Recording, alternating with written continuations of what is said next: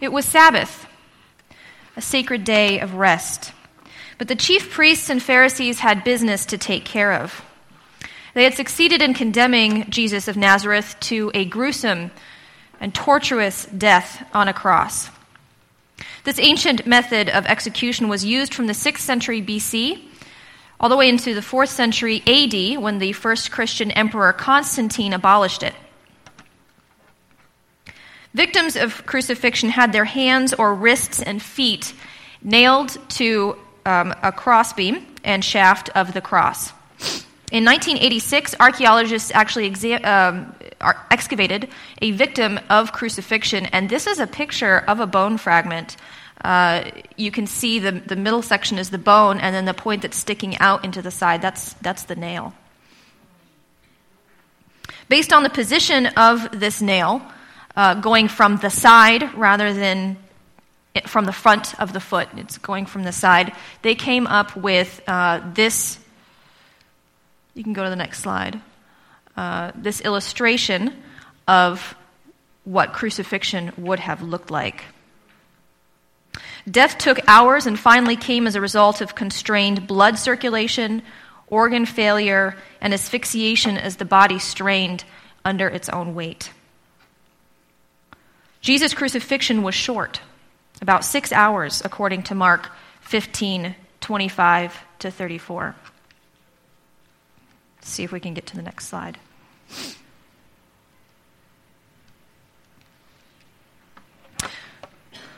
When Joseph of Arimathea requested his body for burial, Pilate was surprised that he was already dead. See, crucifixion usually took a lot longer than just 6 hours. Yeah, so here's the illustration. You can see how the arms were bent over the back, and then the feet were actually nailed to the sides of the cross. So, and it was not the blood loss or the nailing that would have killed them.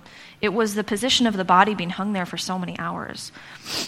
And this was usually a punishment that was reserved for criminals, for political agitators, for religious extremists. This was a really bad way to die. And it was a disgraceful way to die. And if you can just put yourselves in the minds of Jesus' followers, how would you feel to have this person who you believe to be so holy and pure, to be the Son of God, now killed in this way? That's like having Jesus being executed by electric chair or lethal injection, except a lot more painful. You can go to the next slide. So you can see in Mark 15, it says that it was the 3rd hour when they crucified him, but it's the 9th hour when he finally gives his last breath and cries out. So it's about 6 hours that he was hanging on the cross. Next slide. This is a wonderful painting of Joseph of Arimathea taking the body of Christ down from the cross. They didn't want to leave the bodies there over the Sabbath. That would be disgraceful. And so Joseph of Arimathea, who was a very wealthy follower of Jesus, had a newly cut tomb that was close to the cross. And because it was so close to the place of his execution, he offered to have Jesus' body buried there. The chief priests and Pharisees had watched Jesus hang on the cross for hours. They had mocked him as he suffered. They had walked by and said, "Oh, you're the Son of God, so you should be able to come down off of there." And then when he was crying out, "Eloi, Eloi, lama sabachthani," they said, "Oh, maybe he's calling Elijah." We're mocking this man's incredible suffering. They'd heard him call out. They had seen him die. They'd witnessed the soldier pierce his side. There was no way he was lying in some kind of coma in Joseph of Arimathea's tomb. Jesus was dead. There was no way he was coming back from this. But the chief priests they needed to make sure that he wouldn't come back, whether in bodily form or in some myth or legend that his disciples spread. See, Jesus had foretold his death on several occasions, telling his disciples in Matthew 16:21 and 17:22 to 23 that he would be killed at the hands of the elders, the chief priests, and the scribes. So you can see that he says, he's going to go to Jerusalem, he's going to suffer many things, he'll be killed, on the 3rd day he will be raised. And then he says it again, the Son of Man is about to be delivered, they will kill him, he will be raised on the 3rd day. But see, they haven't quite grasped what he means by being raised on the 3rd day. But you know who remembers? The chief priests remember. And they're concerned about that. So while Jesus' disciples are huddled in some room somewhere, terrified to leave the house, the chief priests and the elders approach Pilate once again on Sabbath, the day when they should be worshiping, when they should be resting, when they should be thinking about creation. Instead, they go to Pilate with a plan. Matthew's account is the only one that shows this post-crucifixion scene in Jerusalem. And we're going to follow that account today in Matthew 28. Well, it's the end of Matthew 27, beginning of Matthew 28. If you want to turn now to Matthew 27, verses 63 to 66, you can follow along with this account of what the chief priests and elders requested of Pilate. I can imagine that Pilate would not have been happy to see them again. He just got rid of them the day before, and they had been very, very troublesome. He had not wanted to crucify Jesus, and yet he had to go through with it because they were starting this riot. They were fomenting trouble. And so here they are again showing up at his door and with a very interesting request. Matthew 27, verses 63 to 66. "Sir, we remember how that impostor said while he was still alive, 'After 3 days I will rise.' Therefore, order the tomb to be made secure until the third day, lest his disciples go and steal him away and tell the people he is risen from the dead. And the last fraud will be worse than the first." Pilate said to them, "You have a guard of soldiers. Go, make it as secure as you can." So they went and made the tomb secure by sealing the stone and setting a guard. Pilate had narrowly avoided a riot the day before. He didn't need Jesus coming back from the dead either. The guards dispatched to the tomb were probably not Pilate's personal guards or even Roman soldiers. They were probably temple guards. The temple had guards to make sure that people stayed where they were supposed to and kind of keep order. And it was probably these men who were stationed at the outside of Jesus' tomb, which means that they would have reported directly to the chief priests, not to Pilate. In the misty hours of Sunday morning, 2 women approached the tomb. Mary Magdalene and the other Mary, probably Jesus' mother, made their way through the city of Jerusalem to the garden tomb where Jesus lay. Different Gospels add other women to this pairing. Some of the Gospels mention Joanna, some mention Salome, and others, but Matthew names only these 2 women. What should have been a joyful time, the Feast of Passover, which, by the way, is the celebration of the Exodus out of Egypt, right? It's about their salvation from the last plague, where the firstborn of all of the Egyptians was killed, and their firstborns were spared. But then also this Exodus, it is about redemption. And here, right during this time when they're supposed to be celebrating redemption, their Lord and Savior has just been crucified. It has become a time of anguish and mourning. Jesus, their Jesus, is dead. And now they alone of the followers venture out to the tomb. There are no men with them. It's just the women. On Friday, Joseph of Arimathea had wrapped Jesus' body in a clean linen shroud. According to John 19, verses 39 to 40, Nicodemus, who had met Jesus earlier, in the preliminary chapters of the book of John, we see Nicodemus coming to Jesus at night. Well, Nicodemus doesn't show up again until Jesus' death, and he comes bearing 75 pounds of myrrh and aloes. So this is an example. You can see that myrrh is kind of like a crystal, and then the aloes, from like the aloe plants, and these were kind of embalming spices to ameliorate the odor of death, because the body would have been laid out until it had fully decomposed. Then they would have taken the bones and placed them into a smaller location. But in the meantime, they wrapped it in a sheet or in a shroud, a linen shroud, with these herbs. So he brought 75 pounds of myrrh and aloes, helped to wrap Jesus' body in the linen and the spices. And Luke 23, verse 56, says that the women followers had watched these preparations. They saw Jesus laid into the tomb. They saw the tomb stone rolled across the entrance of the tomb. And then they had returned home to prepare additional spices for his body. They knew that he was dead. They had seen his body laid in the tomb. This was very final.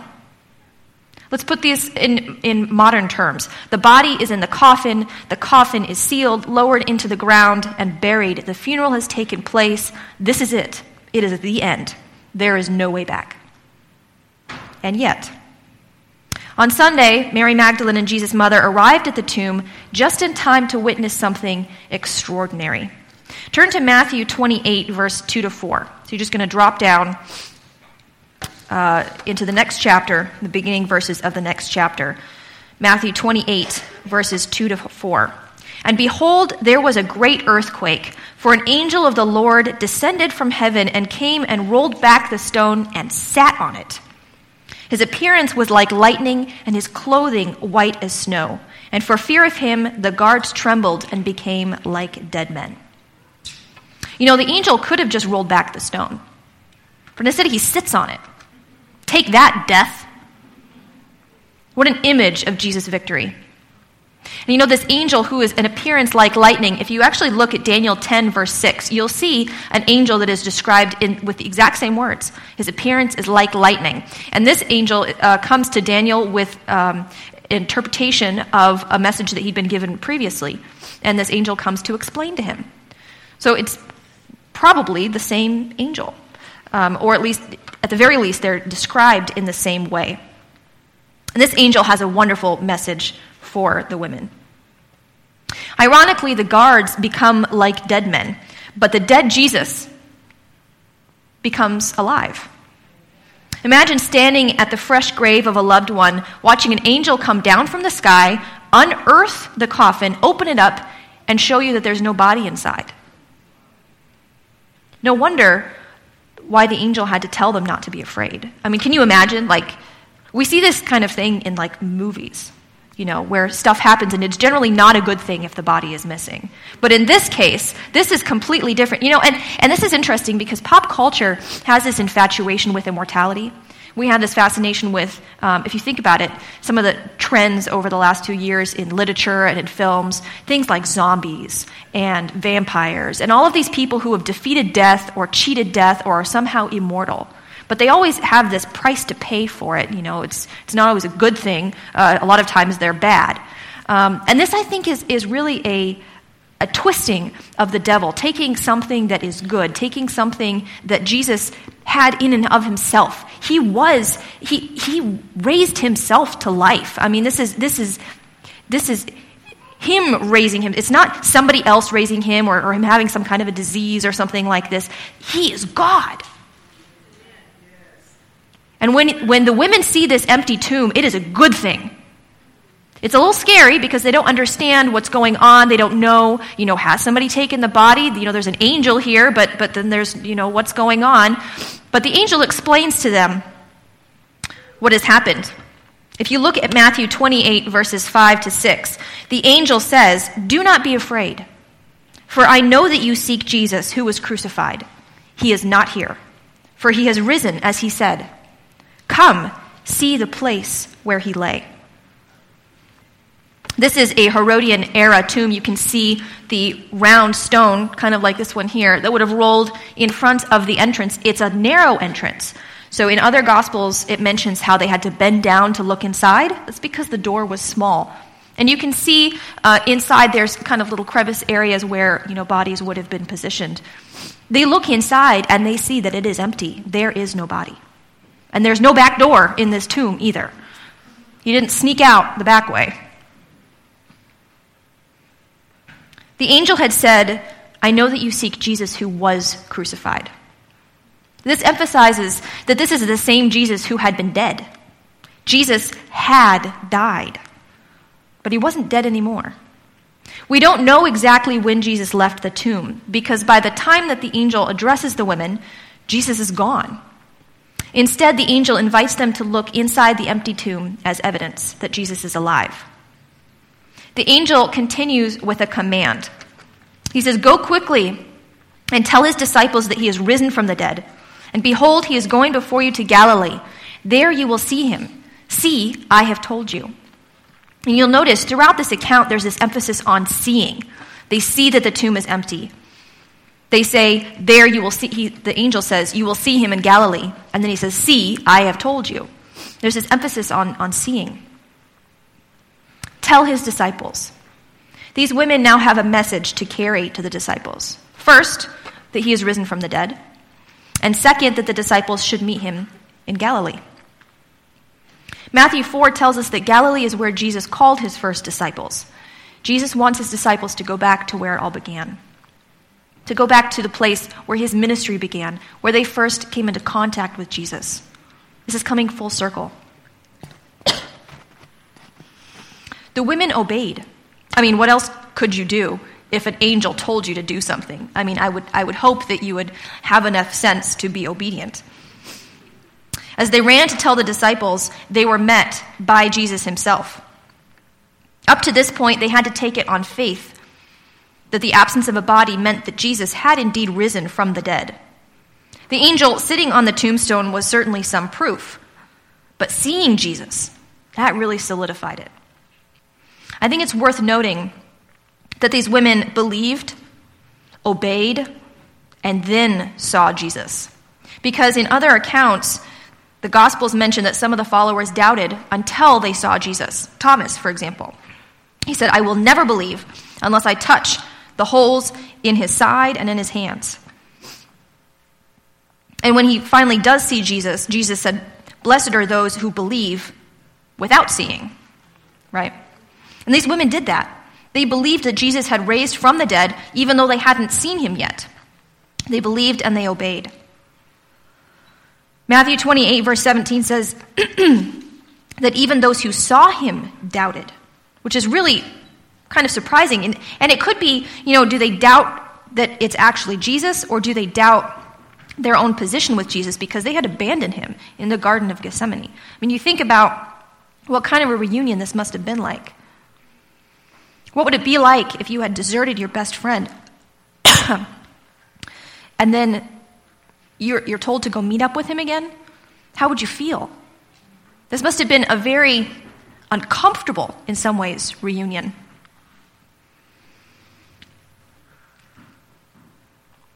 So what happens next? The women obey. They go to tell the disciples. They know that he's alive. Now the disciples have to act on their own belief. Jesus repeated the angel's command to the women. "Go and tell my brothers to go to Galilee, and there they will see me." Now, meanwhile, the guards at the tomb rouse themselves. They see the empty tomb, no body. Who are they going to go talk to? Well, some of them go to the chief priests. They have to tell them, this is what happened. I mean, there's the earthquake, and then there was this angel, and then there was this empty tomb, and now what? Well, the chief priests can't have. Oh my word! Thank you so much. I'm dying up here.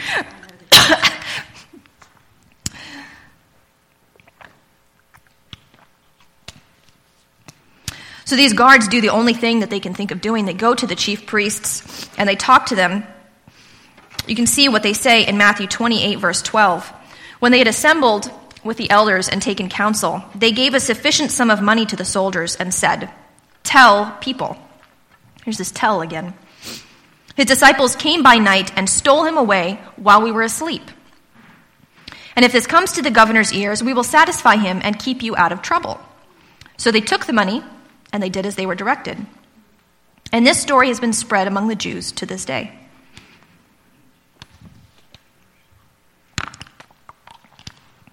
This is the second bribe that the chief priests and elders give over Jesus. The first one is to Judas Iscariot for the betrayal of Jesus, so that they can set up a phony trial and kill him.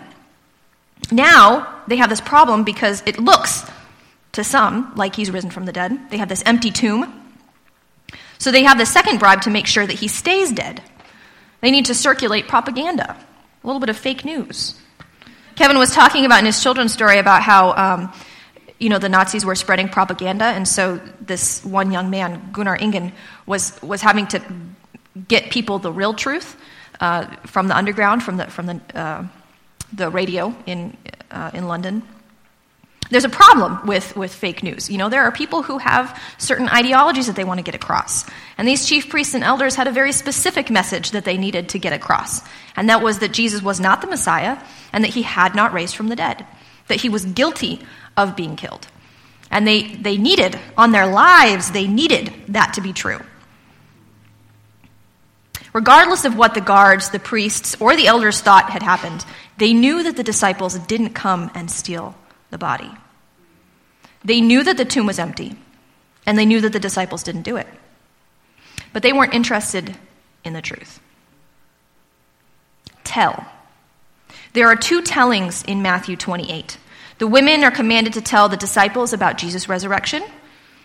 Now the guards are commanded to tell the city about the theft of Jesus' body. And these two groups, I want you to imagine these two groups going out simultaneously with these stories. What would have this been like if you were a resident in Jerusalem?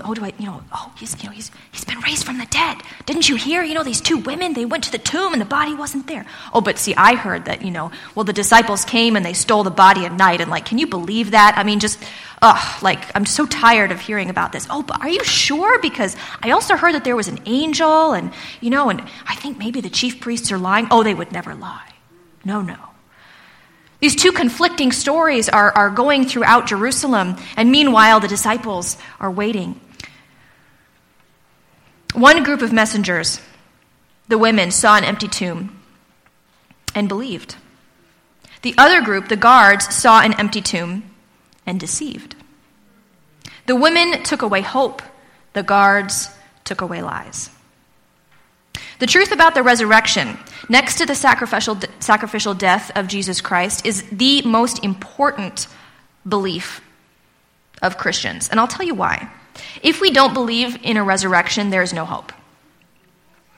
1 Corinthians 15:17-19 says, "And if Christ has not been raised, your faith is futile, and you are still in your sins. Then those also who have fallen asleep in Christ have perished. If in Christ we have hope in this life only, we of all people are to be the most pitied. But if we do believe," 1 Thessalonians 4:14 says, "For since we believe that Jesus died and rose again, even so, through Jesus, God will bring with him those who have fallen asleep." See, resurrection fundamentally changes the equation of the human situation. Jesus had to die for our sins, yes, but he also had to rise from the dead in order for us to have any hope beyond this life. See, we believe in a two-phase atonement. Jesus had to die on the cross, but then he goes to heaven after he's raised. The disciples see him, and he ascends into heaven. And in heaven, he's performing a high priestly ministry. He's interceding on our behalf. We have to have this second phase of the atonement. Jesus has to be alive. We can't just say, well, Jesus was a wonderful teacher and he had many wonderful things to say, like Buddha, like Mahatma Gandhi. Jesus was a very wise man and he died and it was very tragic and that's historical, but he didn't rise from the dead. He wasn't divine. That's a problem. We can't say that kind of thing and be Christians. To be Christians means that you believe in a risen Christ.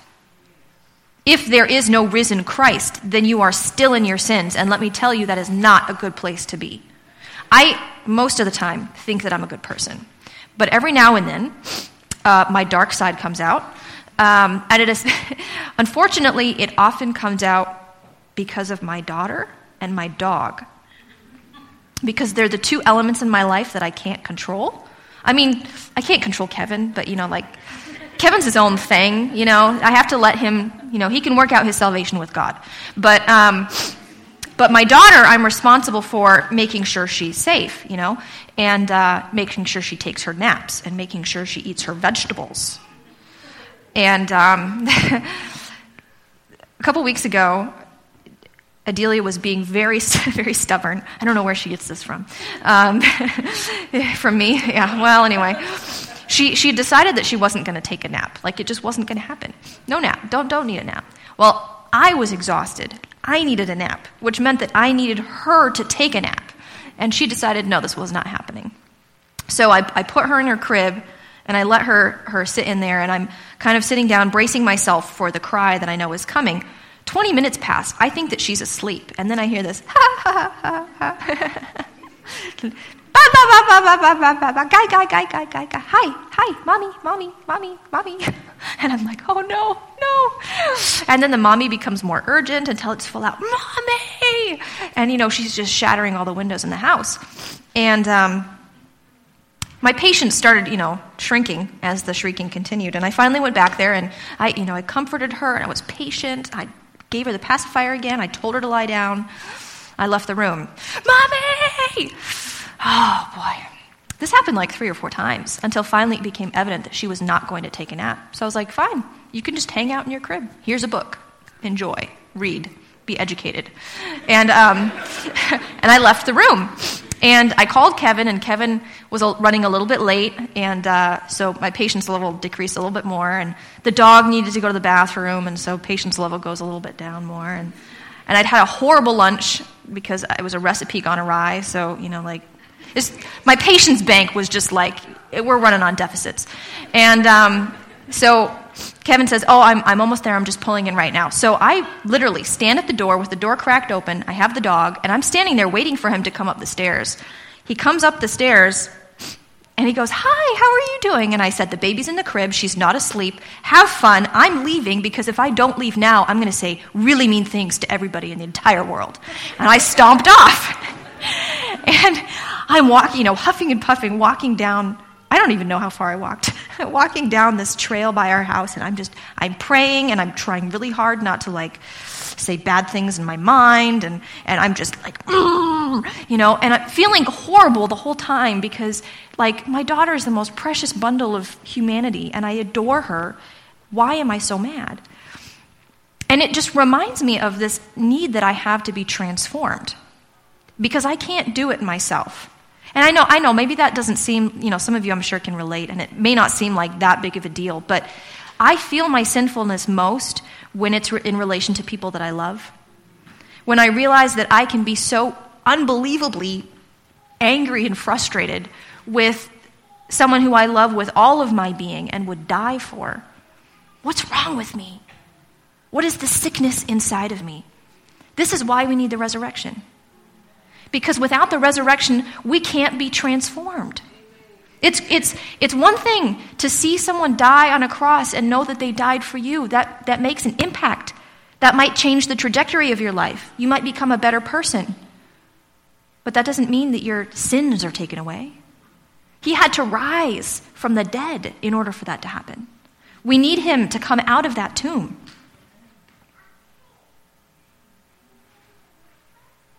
If we do not believe the resurrection, there is no hope. And the only thing left is fear. And this is what the chief priests and the elders and the guards had. They had fear. But do you remember, what is it that the angel and Jesus tell the women? Do not be afraid, because perfect love casts out fear. That's what the resurrection does. The women and the guards had stories to tell. The song that we heard, Were You There? Yeah, they were there. They were there. But they took away 2 different messages. The stories they told were polar opposites. One story was the fulfillment of thousands of years of promises. It was the assurance that Christ's sacrifice was enough to cover our sins and that death had been defeated once and for all. The other story was that it had all been a lie, and the empty tomb was the latest episode in the scandal of Jesus. The story of the risen Christ is the story of redemption. It is the gospel. In Acts, when the disciples preached, they preached about the risen Christ. The Christ who died and rose again. So let me ask you a question. When you talk about God to people, what do you talk about? When you think about God, what do you think about? I want to challenge myself, and this is writing this sermon, reading over the last several weeks, Matthew 28 and then the final chapters of Mark, Luke, and John, has really made me think about, what does the resurrection mean for me? Why don't I think about it more? Why don't I dwell on it more? Why don't I think about, I can tell you why I don't think about the crucifixion more, because it's awful. I can think about the crucifixion for 30 seconds before my stomach just starts to churn. Those videos about the crucifixion, I can't watch them. I can't. I can feel it. It just, It's so terrible. But why do I not think at least about the resurrection, or at least about Jesus' sacrifice more? Why is that not always at the top of my mind? And when I talk to people about God, why do I not talk to them about that? Because the disciples, that's all they could talk about. That's all they could think about. He's alive. He's alive. Did you hear? He's alive. This is big. This is big stuff. This is big news. I want to challenge myself and you to talk and think about the resurrection. Talk about it like it's real, like you were there, like it matters, because it does. You have a story to tell. Christ died for you. He was buried for you, and he rose again for you. You know, Paul says that when we're baptized, we're buried in Christ, and then we rise in Christ, right? Our sins are dead, and that part of us is buried, but then we rise again, and we rise as new people. Resurrection has a very tangible meaning for us personally. We may not have been there, we may not have seen the angel or the stone rolled away, but what happened here happens in our hearts. Ask the risen Christ to come and dwell in your heart, to form a new heart, to give you transformation. What story are you going to tell the world? Are you going to live your life in fear, so caught up in the concerns of this world that you might as well be one of the guards who told the city of Jerusalem that Jesus was still dead? Or are you going to live your life in the reality of the empty tomb and the risen Christ? The book of Matthew ends with one last command from Jesus. Go, therefore, make disciples of all nations, baptizing them in the name of the Father and of the Son and of the Holy Spirit, teaching them to observe all that I have commanded you. And behold, I am with you always to the end of the age. So what will you tell the world?